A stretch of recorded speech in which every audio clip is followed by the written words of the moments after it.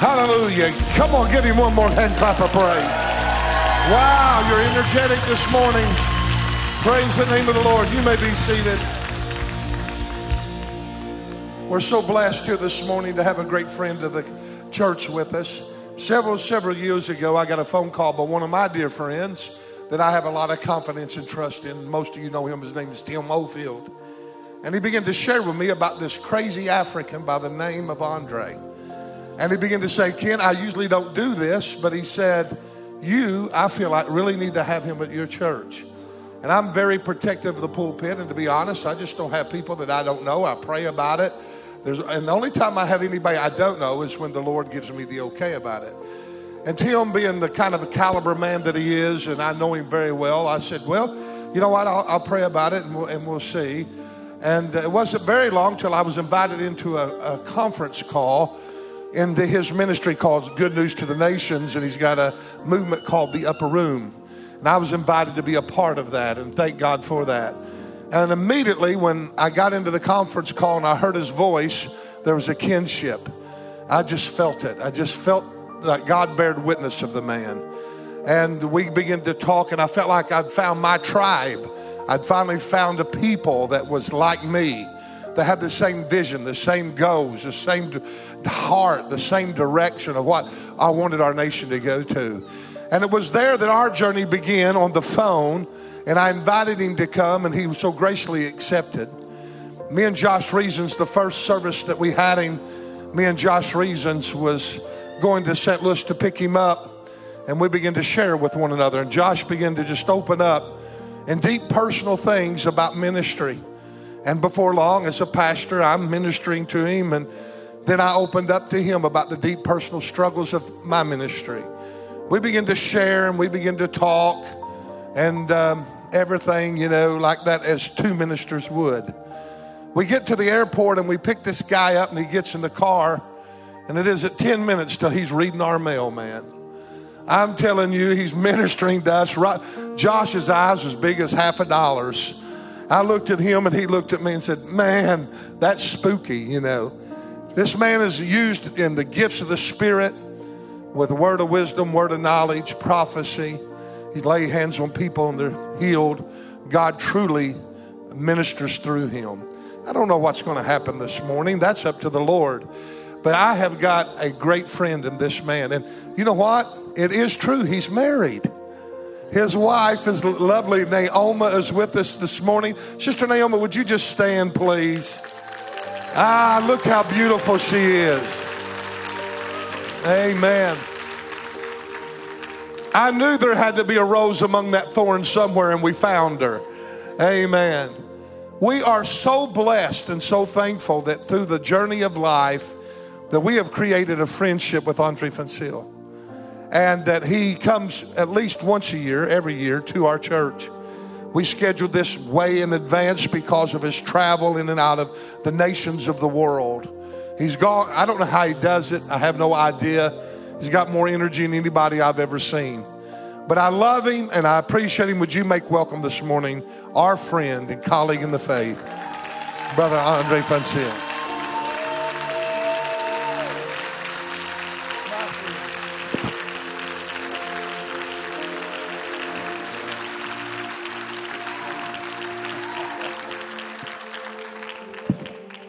Would you one more time give the Lord a good hand?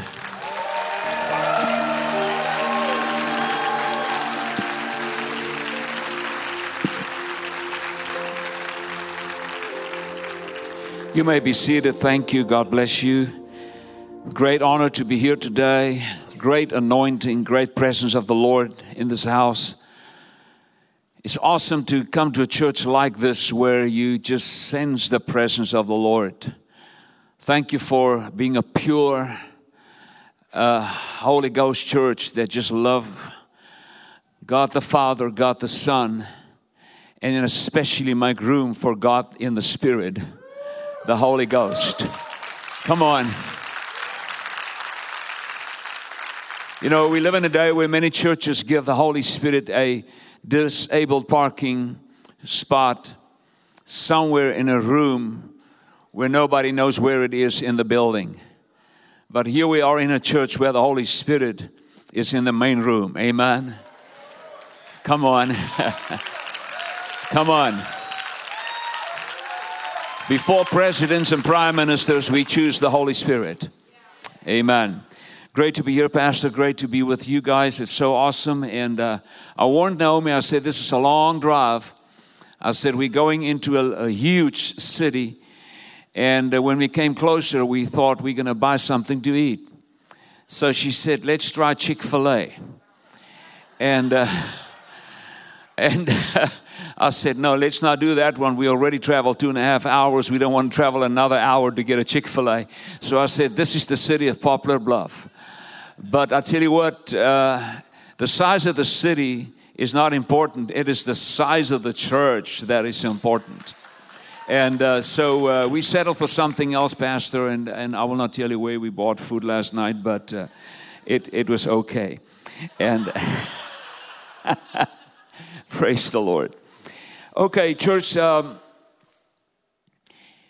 want to talk to you this morning about a word that it sounds like it could be negative. It sounds like it could be not good. We're living in a day where people say, give us the 3 keys to a quick fix life. Or give us a feel-good something message. And the problem is it only lasts until you walk out of that door. How many of you know there's a difference between quick fix sermons and reality? And we want to know how to face reality. I want to talk to you this morning about the word storms. You say, well, Pastor Andre, that is not what I came for. I know, but you need to hear this. I don't need to be a prophet to say to you that every man or woman in this building, at some stage in your life, maybe several times, you will face storms. Whether you like it or not, you will face them. Now, storms can be difficult, it can be challenging, and storms is about uncertain times. In heaven one day there will be no storms, and before we were on the earth, there were no storms. But as long as we are on this earth, there will be storms. When you read the Bible, you're going to find many, many storms there. And you will even find Jesus in the midst of storms. And if you find Jesus in the midst of storms, Jesus is actually saying, watch what I do in the storm and do likewise. Come on. And, we all want to focus on the blind eyes open and the resurrection of the dead and miracles. There's nothing wrong with miracles, but sometimes great miracles occur in difficult times. And so welcome and thank you for your excitement over this incredible topic called storms. So let me say this, no one is excluded, and everybody will face them. Now you can talk about mental storms, health storms, financial storms. There's different kinds of storms that we can face. There is unexplainable storms. Yes, there's even unexplainable storms. Some is explainable. There's some storms that God allow over us because of our own doing, called disobedience. How many of you know that we all have the gift to be disobedient? Even the pastor, even this man standing here, I can be disobedient. We all have that gift to do it. Satanic storms is meant for our destruction. Now, I'm going to end this morning with the unexplainable storm. You say, well, I want you to explain the unexplainable. Sorry, I cannot. But I'm going to show you how God can get involved in your unexplainable storms. And then we just need to learn what we need to learn to get out of it. Let me just say something first and foremost. We're living in a day where when you look at teenagers and the younger generation, they are going through storms. The teenagers today go through storms that I never faced in my life when I was a teenager. Because we live in a day of a social media explosion, so there's things available to the younger generation that will just blow your mind. And sometimes when we watch a teenager fall into depression, we can quickly come to a conclusion and judge that teenager. And I want to say this, and I'm going to end with that. Be careful not to judge other people according to your own perception of what they are going through. Be careful. Let us have grace and mercy for people when they go through difficult times. Because if you don't have grace for that person tomorrow, you may need that person's grace for you going through it. Amen. So I'm just speaking out loud. Jesus talked about storms. We will find Jesus in storms. Storms are not the same, different reasons for it, and I already gave it to you. Now I want to go to the book of Jonah, and I don't really want to spend a long time in Jonah, because after Jonah I want to go to Mark chapter 4, and then I want to go to Acts chapter 27, and then Acts chapter 28, and then Matthew chapter 14, and then I think we should be done by 3 o'clock, and then you need to come back for the evening service. How about that? I mean, I only come here once a year, so I need to do 5 sermons in one, and I'm going to do it right now. I am the guest. You invited me, so you cannot leave the building until I leave the building, because I am the guest, not you. Amen. Thank you.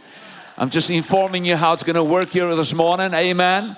Hallelujah. Say to your neighbor, I will not leave until the guest leaves. In Jonah, we have a book that's only about 2 or 3 pages long. Jonah, and you know the story already where I'm going with Jonah. Jonah received a word from God to go to Nineveh. Nineveh was the capital city of the Assyrian people. And he left Joppa, which is Tel Aviv today, and he went to Tarsus. So he decided, I'm going to be disobedient. I'm not going to do what God wants me to do. How many of you know that disobedience can cause storms? And we all know about the storm that he landed up in. And in Jonah 1 verse 3, the Bible says Jonah fled from God's face. Fled from God's presence. Well, I've got sad news for you. Psalm 139 says, where can I go from your spirit, or where can I flee from your presence? God is everywhere.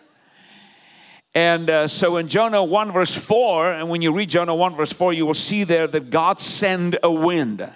Jonah's now in the ship, and he thought he's safe. But the Bible says God sent a wind.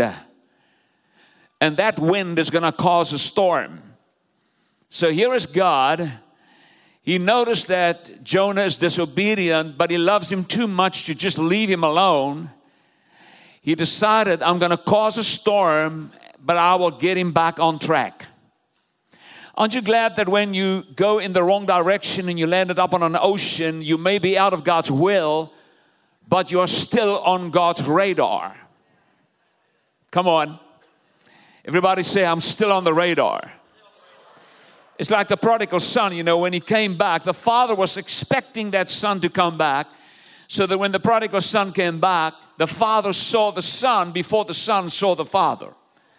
God is so focused on you, the slightest move you make in the right direction, He will run all over you, grab a hold of you, and bring you back into the fold. Thank you for your excitement. It's overwhelming, I must say. Now, so here is Jonah. He's on the ship, and ultimately he had to admit who he is. Now, let me just say this as well. The wind that God sent, I want to call it a grace wind. The wind of grace. Sometimes there's winds blowing in your life and it doesn't look good, but it's God trying to get you back to where He wants you to be.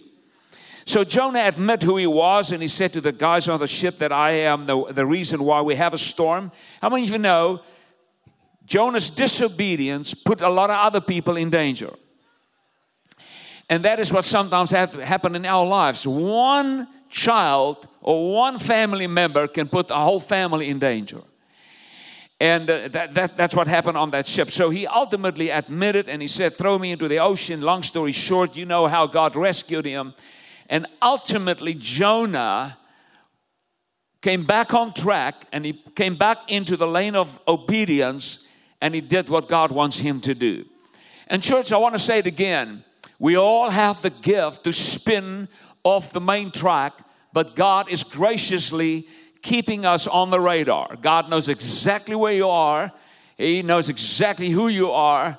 He knows exactly where you've gone wrong, and He already knows exactly how He's going to bring you back. God has you on His radar. So that is enough about Jonah. Let's go to Mark chapter 4. In Mark chapter 4, I want to look at a satanic storm. And in Mark chapter 4 and 5, there's so much meat, revelatory meat in these two chapters that we can basically spend today and tonight on these two chapters. But it says there in verse 35, on the same day, Mark chapter 4, when evening had come, He said to them, Jesus said to them, the disciples, let us cross over to the other side.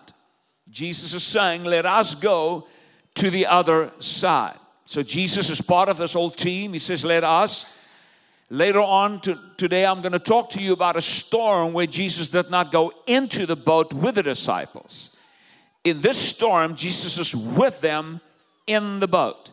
He said, let us go to the other side. Now, church, the other side was a demonic territory, and you must understand that Jesus was actually on His way to a demonic territory. And for Jesus to go to a demonic territory is bad news for the devil. So here we have Jesus, and the Bible says, and when they had left the multitude, they took Him along in the boat and the other little boats, and a great windstorm arose. Now, this was towards the evening. It was towards the evening. You must remember, they're losing their perspective. They're losing direction. They're losing their markers. They are now in fear, and now they worry because they're in a storm. Jesus is in the boat, but it doesn't mean if Jesus is in the boat or Jesus is in your life that you will not get a storm. Sometimes storms comes to us because we have Jesus in our lives. Because you must understand, when you carry Christ in you, you carry the very one that Satan is after or want to get rid of. So here we have Jesus, and they're in a storm, and the Bible says there in Luke 4 that Jesus slept close to the stern of the ship. He was right there asleep, which is actually a great prophetic picture of having peace in the midst of a storm. And then the Bible says there in verse 37, a great windstorm arose. So here we have another wind. We just noticed in Jonah 1 that God sent the wind to get a hold of Jonah. But here we have a different kind of wind. The Bible says the wind arose. That word arose in the original language is when things catch you off guard. How many of you know that sometimes life will catch you completely off guard? You go to the doctor and all of a sudden you get news you never thought of, something hiding in your body. A windstorm arose. Even nations will have things that will arise. Families will have it. A windstorm arose. It's normally when something abnormal happens. Pastor and I just spoke about an abnormality that we notice. Why? Because Satan is at work. I mean, what you see happen in Russia and Ukraine is just something that surfaced to show us what is the agenda of the evil one globally. So here we have a storm that arose, and then Jesus rebuked the wind. Now remember, Jesus created the wind. So now He rebukes something that He normally used to be a blessing. Wind can bring rain. But now He rebukes it. Why? Because Jesus realized this is not a normal wind. The word rebuke, when Jesus rebuked the wind, is the same word that Jesus used when He rebuked demons. And by the way, if you study the ministry of Jesus, you will notice that His ministry was constantly, He rebuked demons. And so the modern day church will have to get used to it, that true Holy Ghost services will ultimately end up in demons going out of the lives of people. And church, I'm not demon focused, but I'm telling you, God is here to set us free. So he rebuked the wind. Now, when you look at this storm, you will notice that, or when you look at storms such as this, the insurance companies calls it the acts of God. Or they blame it on God, because if they cannot explain it, they just say the acts of God. That's why any insurance policy that you sign for, you always need to look out what do they do not cover, and they will talk about the acts of God. But this storm was the devil at work. The devil's intention was to drown Jesus. Because if he could drown Jesus, number one, he will not get to the other side, because there was a stronghold there that belongs to Satan. Satan was in control of a whole territory. So sometimes storms will come at you because of what is waiting for you on the other side.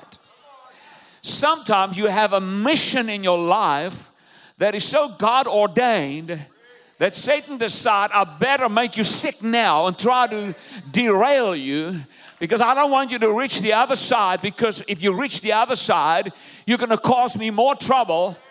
So Satan tried here to drown Jesus. Because Satan realized the 12 disciples, if they get to the other side, I'm fine. But I don't want Jesus to get to the other side, because he's the man that can take territories back. And you must understand, the devil tried about 67 times to kill Jesus before the crucifixion. Jesus carried holy blood. And he's the only person that carried the blood that can rescue the earth. And Satan decided, before that blood is shed, let me rather drown him and get rid of him. Come on, church. And I want to say to you, the devil will not drown him. So the devil tried numerous times to do this, and we all know the story. And well, we all know that Satan feared holy blood. John 10:10 talks about the devil as a thief. So the devil has one thing in mind, and that is to steal. But when you look at the other side, and I'm not going to minister on chapter 5 because there's so much there. It says there in chapter 5, then they came to the other side of the sea, the country of the Gadarenes. And when he had come out of the boat, the overseer of the International Church of God met him right there.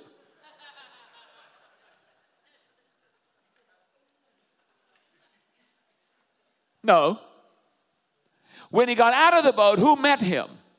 The strong man of the territory. Isn't it amazing that sometimes the devil knows firsthand when God shows up?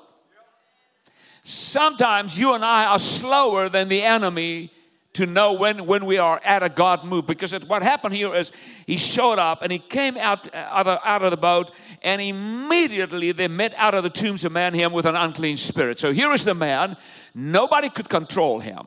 He was out of control, and the Bible says there that he had his dwelling amongst the tombs, and no one could bind him, even with chains, and because he often he was being bound with shackles and chains, and the chains has been pulled apart by him, so nobody could tame him. And you will also know the Bible, when you read all the verses there, the Bible talks about a territory there. And he was cutting himself. But when he saw Jesus, he ran and he worshiped. It's amazing that Satan knows God needs to be worshiped. And if Satan knows how to worship without attending a worship seminar, how much more will we know how to worship him who were created in the image of God? Come on, church. And he cried out with a loud voice and he said, "Do not torment me." You see, the first thing that will happen, a true invasion of a Jesus move will bring Satan will be tormented. Bodies and human beings will not be tormented. Satan will be tormented. And I'm not going to go into the detail, but when you go to verse 15, you will see there, and they came to Jesus, and they saw the one who had been demon possessed and had the legion sitting clothed in his right mind, and they were afraid. So here they have, remember, all the demons went out of him, a whole legion went into the swine, and they all drowned. We didn't even cover that. But in verse 15 it says, the people came when they heard about this, because they heard about the man that nobody could control has just been delivered. And now they came and they saw the man sitting there with Jesus, sitting, clothed, right mind. 3 words, sitting, clothed, right mind. That is the prophetic picture of what a nation and a territory will look like once Jesus is done with them. And I want to say, God wants to bring you and me back, our cities back, our towns back, our nation back, sitting, clothed, right mind. Everybody say sitting. Sitting means he was at peace. That man could never sit down. That man could never sit down. He was so demon possessed he had no peace. But he was sitting, and interesting, the Bible says clothed. That tells me that most of the time he was naked. So he's sitting and he's clothed, and then the Bible says right mind. You cannot separate those 3. When you are in your right mind, it will show in your clothing. It will show in how peaceful you are. And that is a prophetic picture of America. And the Bible says, and they were afraid. Now they are afraid of a man that is normal. And that is where America is today. America is afraid of the church because the church will release Jesus, and Jesus will bring America back being normal. But we are afraid of being normal. We are afraid of being delivered. We are afraid of the gifts of the Holy Spirit that can bring back true normalcy. Hallelujah. They were afraid. And then they began, watch this, verse 17.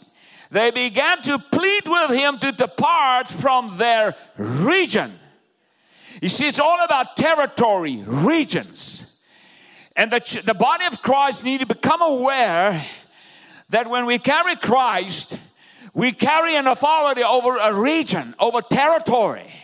And I want to say the American soil, the American borderline does not belong to filthy people. It doesn't belong to demons and the devil. The borderline of America belongs to the body of Christ. With Christ in us, we control the territory. Hallelujah. And that is why the devil tried to drown him in the ship, because it was not only one man, it was a whole territory that was at stake. So every satanic attack in America is all about territory. And God will not allow the territory of your finances and the territory of your children and the territory of your mental health and the territory of your body. Oh, God will not allow the territory of any name, of any sort to fall into the hands of Satan. Give God praise.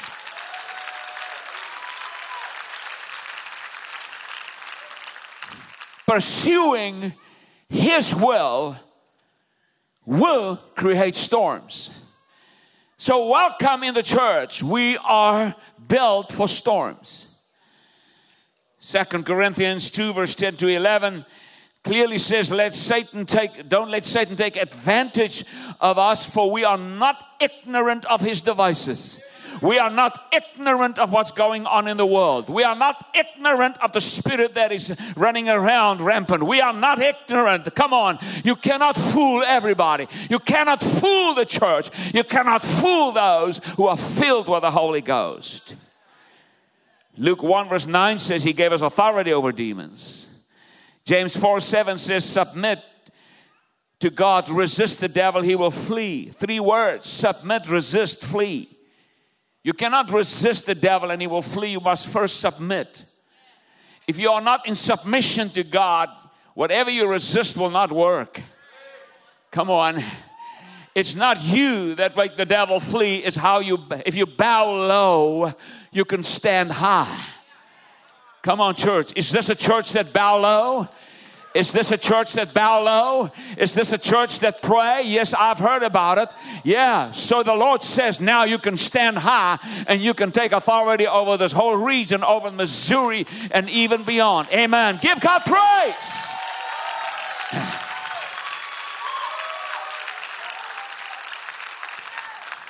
We're talking about storms. Now I'm going to go to Acts chapter 27. And in Acts chapter 27, we're going to look at a storm caused by other people. And then automatically we will look at storms that brings opportunities. Amazing. Sometimes God will use a negative season to get to a point where God will turn it around for the good. How many of you know that God can turn anything around for the good? Now, in Acts chapter 27, and you know the story so well, how the Apostle Paul, who had a mandate from heaven on his life, and he wrote about 28% of the New Testament, but Paul, we all know about the Apostle Paul. He was on the ship and he's on his way to Rome, and he warned the people and the owner of the ship and the helmsman. He said to them, you should not sail. It says there in verse 11, nevertheless the centurion was more persuaded by the helmsman and the owner of the ship than by the things that Paul spoke. So they didn't listen to Paul. Now they're going to sail on the Mediterranean Ocean. The Mediterranean Ocean those days, you do not sail on that ocean in the winter because it's too dangerous. But they did not listen to Paul. You see, they ignored the voice of the church. This is also a prophetic picture today where America ignoring the voice of the church. But I have good news for you. When the crisis emerged, they will run back to the voice of the church, the voice of God, because ultimately we are the reason, we are the salt of the earth, and we are the reason why God can turn a storm into something good. So what happened here, after long abstinence from food, Paul stood in the midst of them, verse 21. And now Paul speaks to them. They're on the ocean. They're in trouble. And you will notice there, when you read it for yourself, an angel came onto the ocean and he found Paul in the middle of the ocean on the ship. Amazing that the angel did not visit the owner of the ship. Doesn't speak to the centurion. Doesn't speak to the helmsman on the ship. The angel came to Paul and he said to Paul, Paul, you must stand before Caesar. Paul, you have a mandate from heaven, and because you have a mandate from heaven, you are now in trouble because you're in a ship that doesn't belong to you. You are a prisoner. But Paul, I don't care about the rest of the ship. I care about you, and we need to get you in Rome. Can you see how the mandate from heaven on the life of Paul is going to give other people hope? So what happened is they landed on the storm. The angel spoke to Paul, said to him, you must go to Rome. And Paul called everybody on the ship and he said, I've got good news for you. He said, you should have listened to me, but you did not.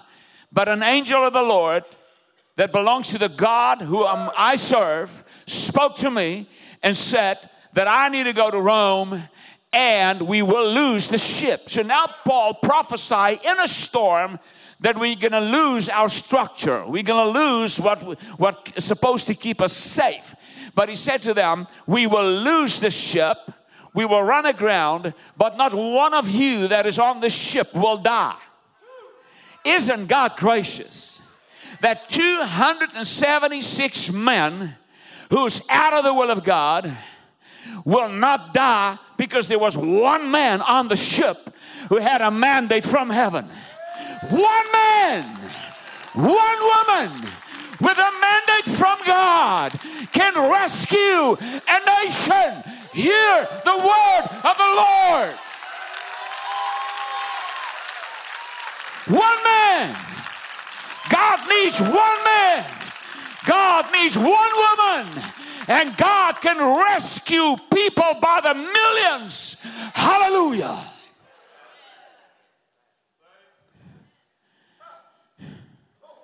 They lost the ship. It's impossible for 276 men to not die when a ship goes onto the rocks. Not one of them died. Why? Because the Bible says in chapter 28, and I'm not going to preach about chapter 28 for too much. In chapter 28, the Bible says it was debris. They lost everything, and the Bible says they found out they are now on the island Malta. Church, they never went to Malta. They never wanted to go to Malta. Storms will bring you to places where you never planned to go to. Storms will wash you out into places that you've never even heard about. They found out it's Malta. And then Paul made a fire. What happened? Snake came out of the fire. It was cold. It was rainy. Read it for yourself. Bible says he made a fire. A snake came out, bit him by the hand. Amazing. The snake did not bite any of the 276 men, but he came and he bit Apostle Paul by the hand. You see, the Satan knows who's the man that carries the authority. And I want to say to you, if the bite of Satan comes to you, don't have a negative party. God will get you through it. Now listen to this. The Bible says when they saw the snake bit this man by the hand, they said, well, he must be a murderer. Well, he was a murderer in his previous life. But he's not a murderer anymore in the eyes of God. You see, when God cleanses you of your sin, I cannot hold any of your sin against you. I will be in contrast with God. And what happened is, and I want to say to all of you, don't let the devil remind you of your wrongdoings and make you live like you're guilty. You're not guilty. You are forgiven.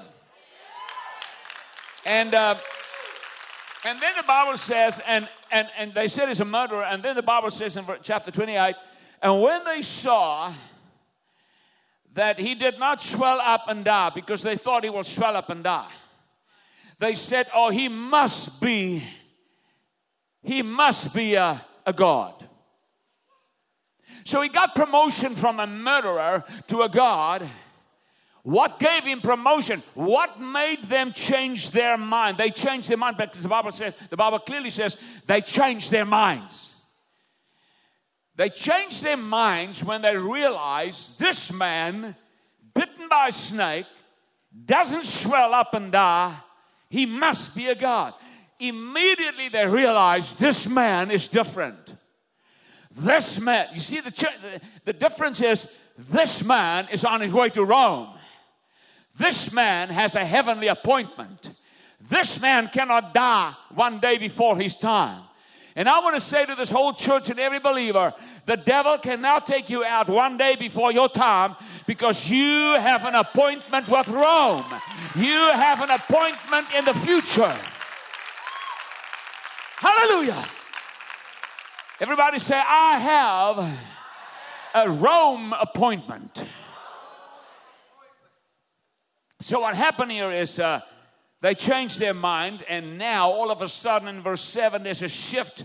And the Bible says in that region there was an estate of a leading citizen whose name was Publius, and they received us well. And this man's father was sick of the fever and dysentery. They brought the man to Paul. Paul prayed for the man. God healed the man. And because God healed the man, they brought all the sick people on the island, and God healed them all.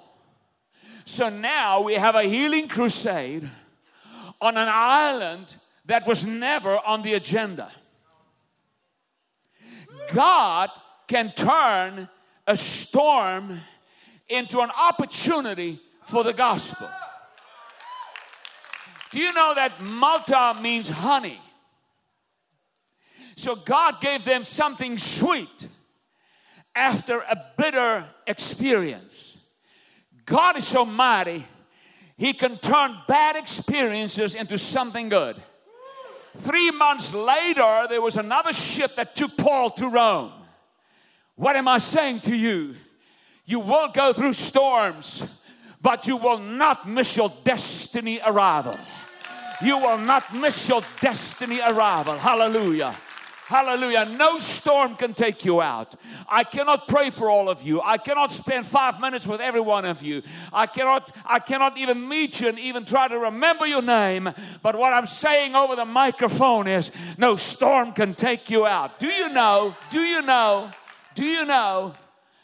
that spot, Malta, today is still one of the most populated places with church buildings? Probably Roman Catholic. But it still reflects to the footprint of the Apostle Paul that when shipwrecked, and when he went shipwrecked coming out of a storm, he decided, I will use this opportunity and I will leave the footprint of the gospel on this piece of land, even when it came out of something I never planned to do. Allow God in you to leave a footprint in places where you never planned to go to. Storms brings opportunities. Okay, let's go to the unexplainable. Matthew chapter 14. This is the last one. I know you are so tired of storms now. Matthew 14, let's start with verse 19. And he commanded the multitude to sit down on the grass, and he took the 5 loaves and the 2 fishes, and looking up to heaven, he blessed and broke and gave the loaves to the disciples, and the disciples gave it to the multitudes, and they all ate, and they were filled, and they took up 12 baskets of fragments that remained. So now those who had eaten were about 5,000 men, besides the women and the children. That's a lot of people. That is a lot of people.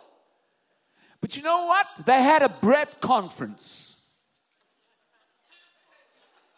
That looks like the conferences that we love in America. You go there, and they even give you free stuff. You get a t-shirt for free. You get a book for free. Oh, it's so nice to go to all these kind of conferences where, oh man, it's so good. We ate so well. I've got a whole book full of notes, and oh man, this guy's an incredible teacher. We love that. Amen. We love that. So Jesus did this bread conference, but then something strange started to happen in verse 22. In verse 22 it says, immediately Jesus. So Jesus is involved here. Immediately Jesus, remember, the bread conference is now over. Immediately Jesus made his disciples get into the boat and go before him. Jesus made his disciples. He made his disciples. It doesn't say he asked his disciples. It doesn't say let's have a committee meeting and vote whether you should go on this water.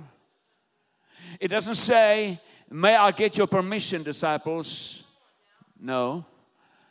Jesus is the authority. It says he made his disciples get into the boat. Get into the boat. And go before him. Before him means he's not with them in the boat. Here we have something we cannot explain. Jesus made his disciples go into the boat to the other side while he sent the multitudes away. And he went up the mountain by himself to pray, verse 23. Okay, Jesus, so it is sunset. It's getting dark. You're going to pray. You're going to go up that mountain and pray. But you made us get into the boat. And you made us go onto this water piece. And you know the landscape of this ocean here, everything here could be a very, very ideal place for a storm. Sunset, getting dark, no markers. Jesus actually forced them to go into the boat. That word made is a strong word in the original language. It implies they were not willing to get in. How many of you know sometimes we do things and we know it's God, but it doesn't feel good? There's a lot of things that God can cause you to do, but it doesn't feel good. If you want to stay out of the boat, you already know that Jesus just asked you to go into the boat, and you already know the last time, Mark 4, he was with us in the boat. Now he sends us onto this water, and he's going to pray. Jesus, I have another suggestion for you. Why don't you go into the boat alone and send us to pray? I mean, Jesus, in the sunset, why can you not go into the boat and do your little thing and we will go and pray? Well, the last time I checked, they don't pray. So now Jesus is forcing them to get in. I can already, because remember, they knew the ocean, they knew the water, they knew everything about that whole region, and they knew it's not good. And I can imagine Peter, you know, Peter was the chief apostle in the New Testament. He was there, and with his kind of temperament, I think, this is just my assumption, I think Jesus and Peter had the final, the other disciples were already in the boat, but Peter probably said, Jesus, whoa, Jesus, I'm a fisherman. I think Jesus said, Peter, get in. How many of you know what it feels like when you need to discipline your children and they don't want to be disciplined? What do you do as a parent? I know you don't do it in Missouri, but in South Africa, where I come from, sometimes you made them do it. Is there anybody here ever that had to make your children do things? 1, 2, 3, 5, 9, 10.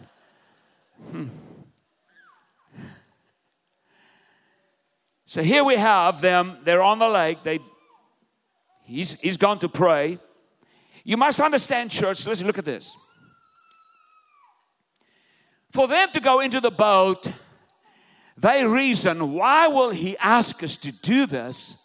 It's sunset, but he doesn't do this with us. Jesus looking at them, Jesus is looking at them as man, and Jesus looks at them as God. Because Jesus was God in flesh. They are not God, they are just man. You see, sometimes God will ask me to do things that doesn't look right, but all I know is it's the will of God. Can I be honest with you? There's many things in my life. My 42 years of ministry. I'm 70 years old. I just got 70. Sorry, Naomi, she doesn't want me to tell the people my age. But she's 39, so I just want to let you know. A woman is always 39. If a woman is always 39, she's most probably older than 39. But they all get stuck at 39. That's what I've learned. I could be wrong. I don't know how it works in Missouri. But okay. In my life, 42 years in ministry, I know one thing. There's many things God wanted me to do. I just feel like He made me do it. He made me do it. But man, I don't see it the way He sees it. And you know what happened? Here it comes. The Bible says there, the boat was now in the middle of the ocean, tossed by the waves, and the wind was contrary. So now there's a storm. It's a huge storm. They can lose their life, and Jesus is praying. You see, church, sometimes even in America, we can go through storms as a nation. We can go through storms in the globe. You can go through storms in your family, and you don't understand. All I want to say to you today is, don't seek explanations where there is no explanation. Trust God. The Bible says it was in the 4th watch of the night. The wind was contrary. The 4th watch of the night was that time in the morning that they, those days, believed is Satan's hour. And you will also read there in the scriptures, the Bible says, and Jesus came walking towards them in the fourth watch. He came to his church, the brain trust of his church, the disciples, is in a boat, in a wrapping, in a structure that is in danger. And when they were in that storm, they probably wondered, where is God? Here comes Jesus, walked towards them, and they were so polluted in their mind by the fourth watch that when they saw Jesus, they said, it's a ghost. You see, that's where we are in America. We are so polluted in our mind with CNN, ABC, NBC, Fox News included, include all the news stations. We are so focused on the fourth watch mindset that Jesus is already coming our way in the midst of a huge storm, and we don't even know it's Him. That's why they said it is a ghost, and they cried out for fear. Jesus looked at them. Remember, it's the devil's hour, the fourth watch. Jesus could have done it in the first, the second, or the third watch, but Jesus said, no, I'm going to visit my church in the darkest hour, and I'm going to show my church that even the devil's hour belongs to me.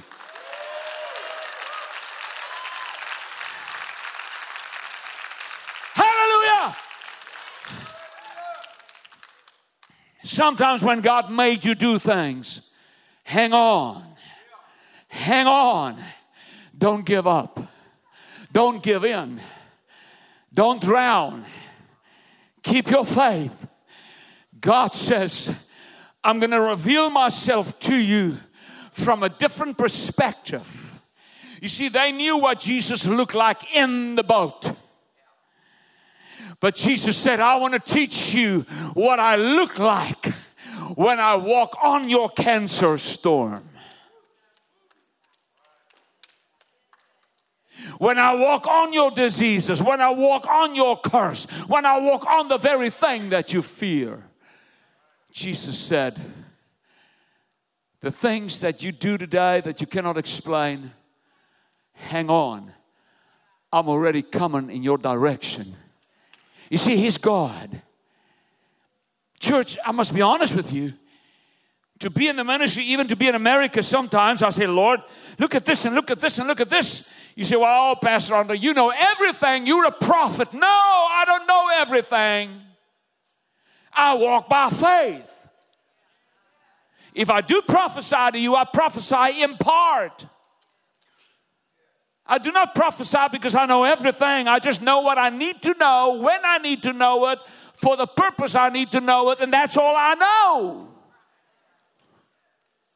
Sometimes I say much, sometimes I say little, sometimes I say nothing. But even me walk by faith. And I'm telling you, when you see Jesus arise, coming towards you in the fourth watch, you realize He's not only Jesus the man, He's now Jesus who is God.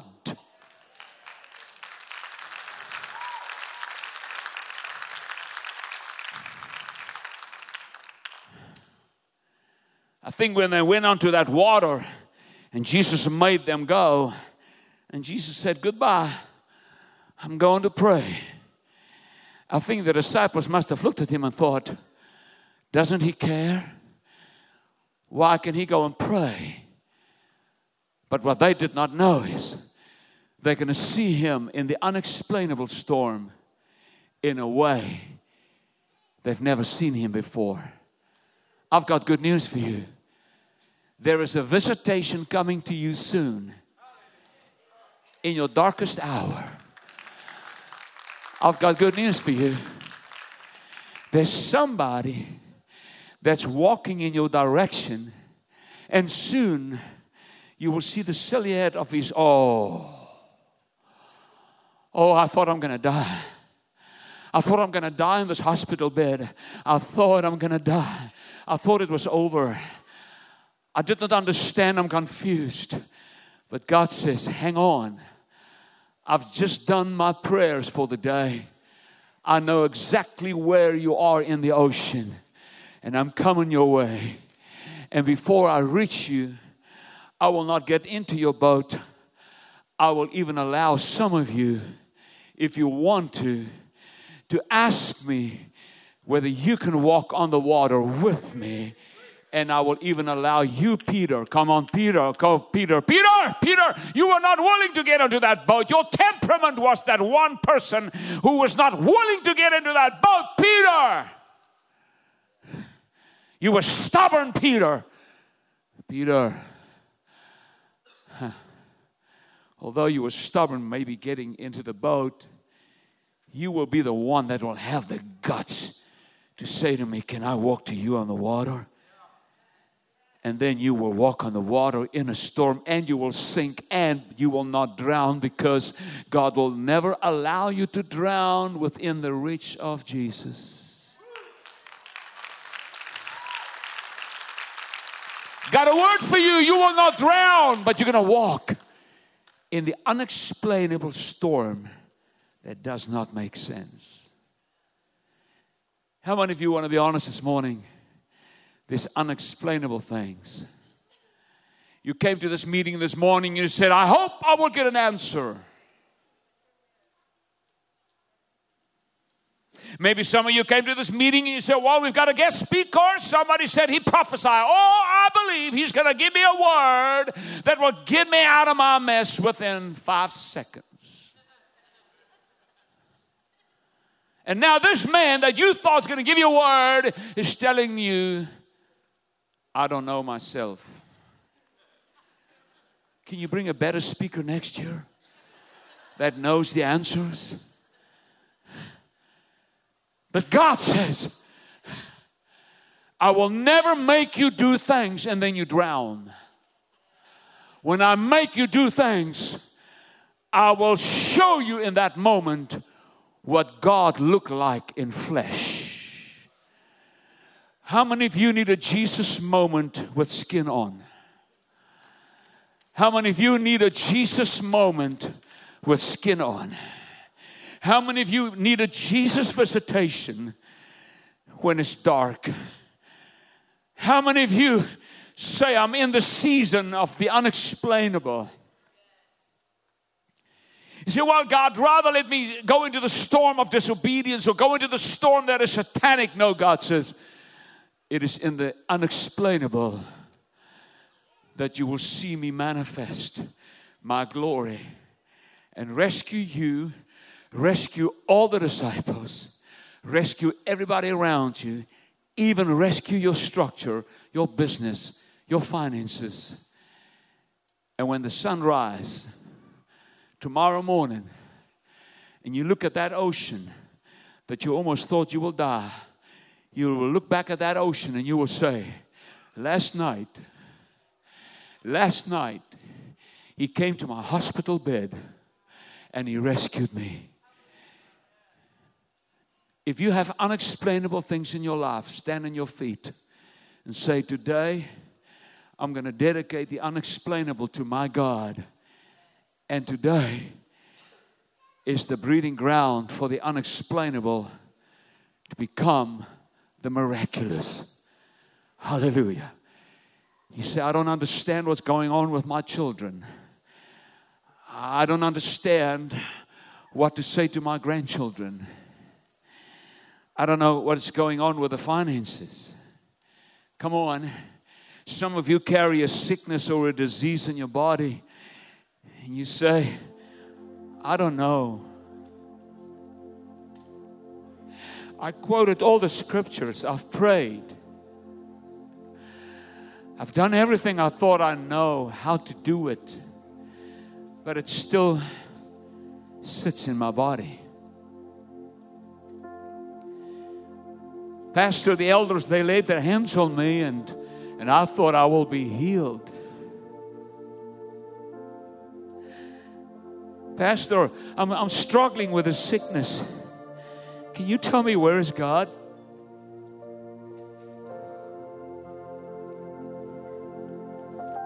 Maybe you ask me in the context of this word, you say to me, is he still praying?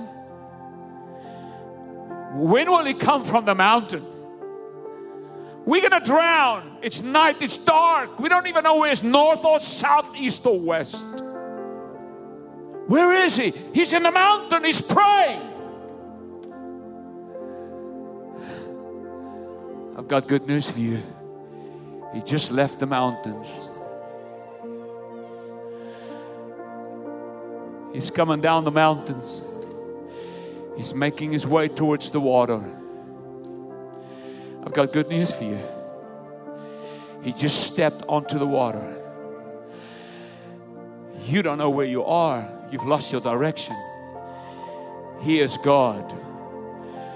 He's got you on his radar. Okay, I'm going to walk northeast. Okay, that's where they are. I am God. I can already see where they are. I'm going to visit them. They probably now think they're going to die.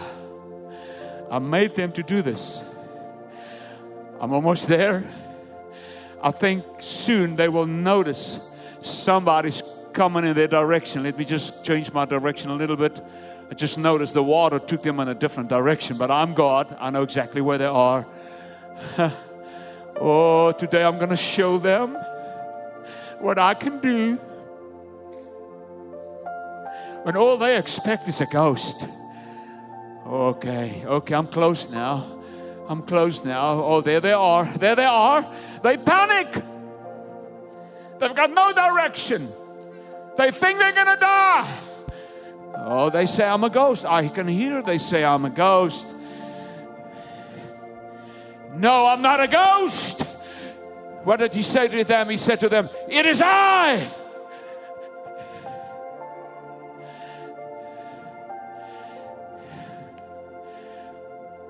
He's getting closer to you.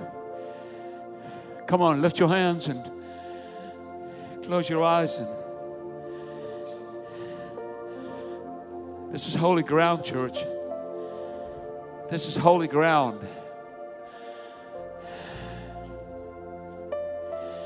I know you're standing on your feet, and I know that some of you cannot stand for too long.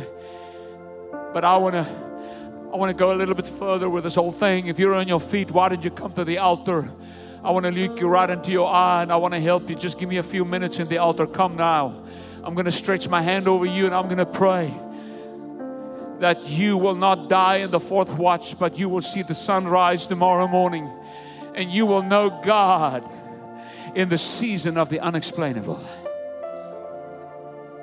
Pastor, I don't know whether I was disobedient. Pastor, I don't know whether it's satanic. Pastor, I don't know who was disobedient. Pastor, I cannot explain. You don't need to explain. You don't need to explain. You are just a human being. But the God of the universe is here. And the God of the universe says, I will make sense in the hour of your unexplainable. Come quickly, come quickly. Come a little bit closer so that everybody can get in. Thank you, thank you, thank you. Come on, church, come on, church. Come on, come on, come on, come on, come on. You know, sometimes when I prophesy, and I actually prefer smaller churches, then I can prophesy to more and don't feel guilty. But sometimes when I prophesy to 1 and 2 and 3 and 5 and 10, I go to my room and I say, Lord, but there was 200 others.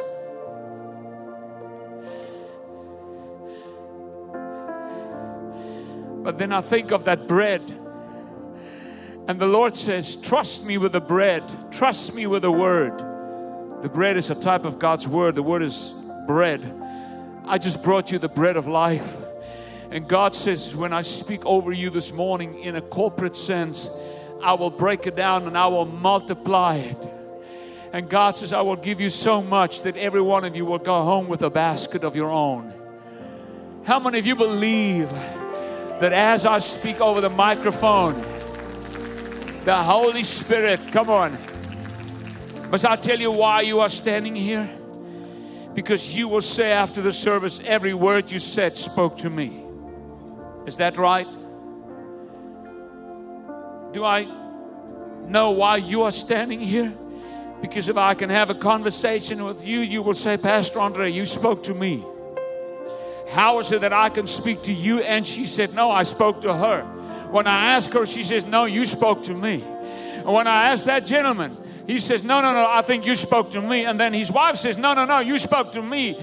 But how can they all say, I have not been in your seat this morning? Can I tell you what happened? It's the Holy Ghost in me and through me that spoke to all of you because He's giving you bread.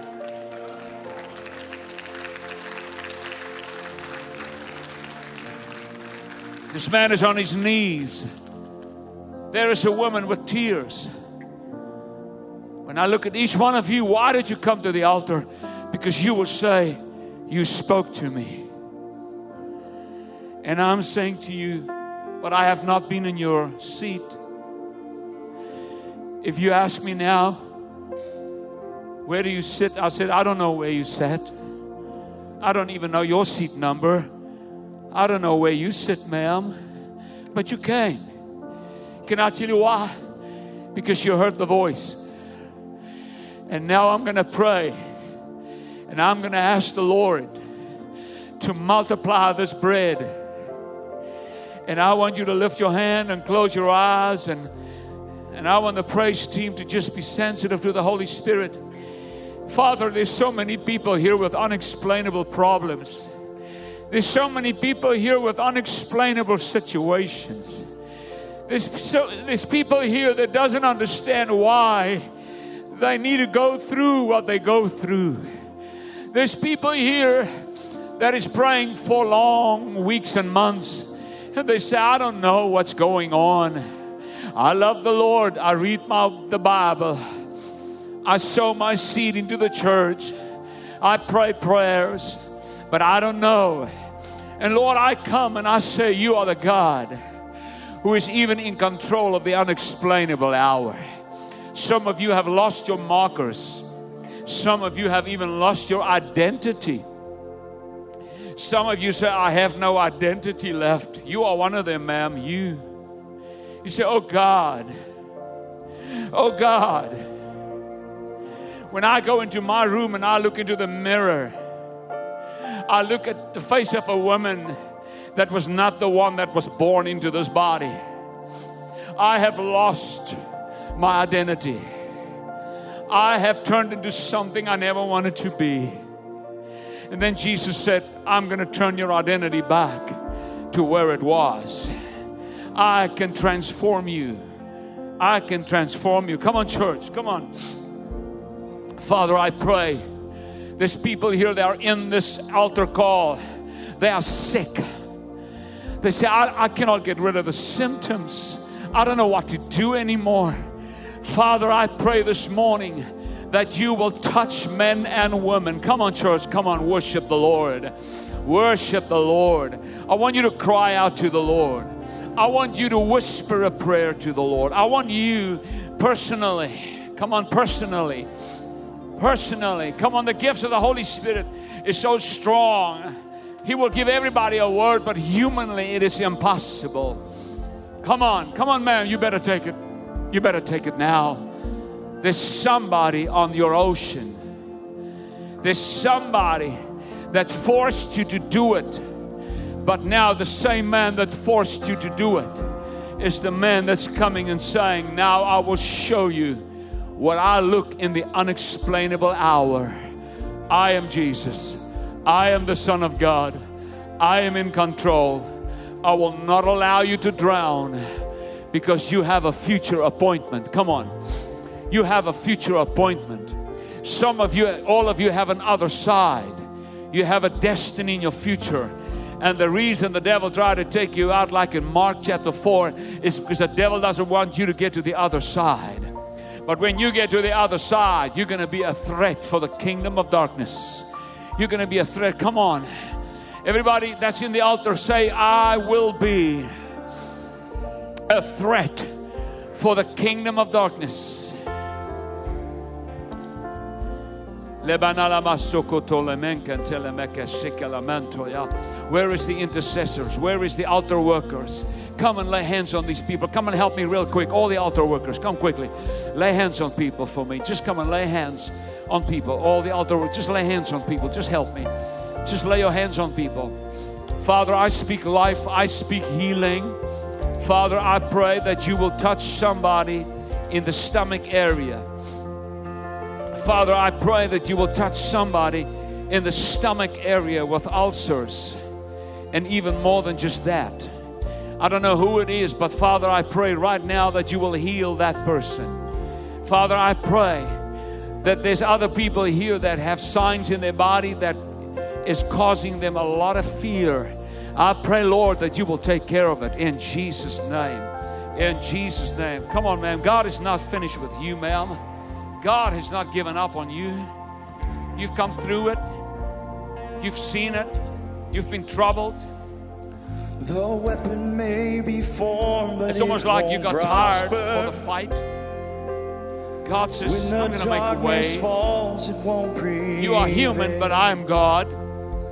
'Cause the God I serve knows only but I can be God in your humanity. triumph.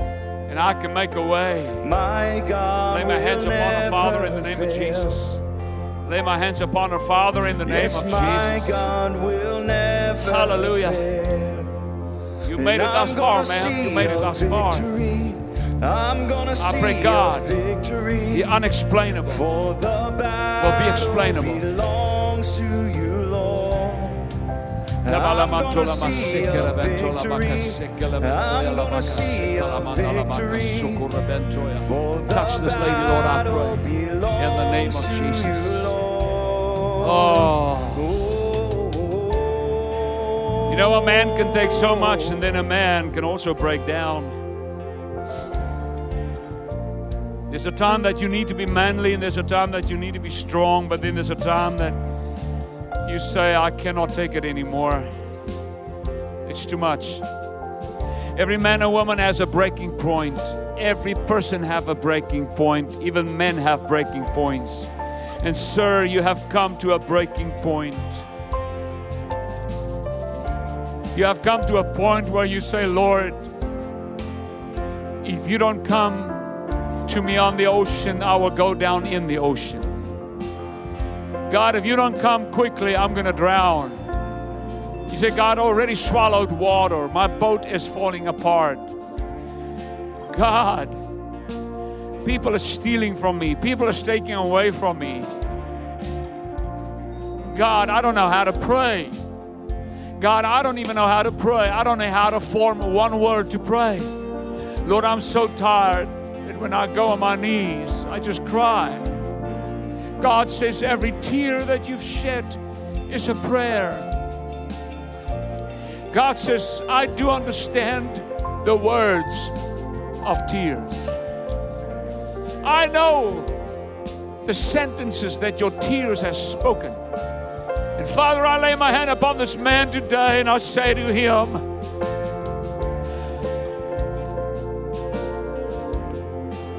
I am the God when you've lost your direction. I'm the God when you've lost your markers.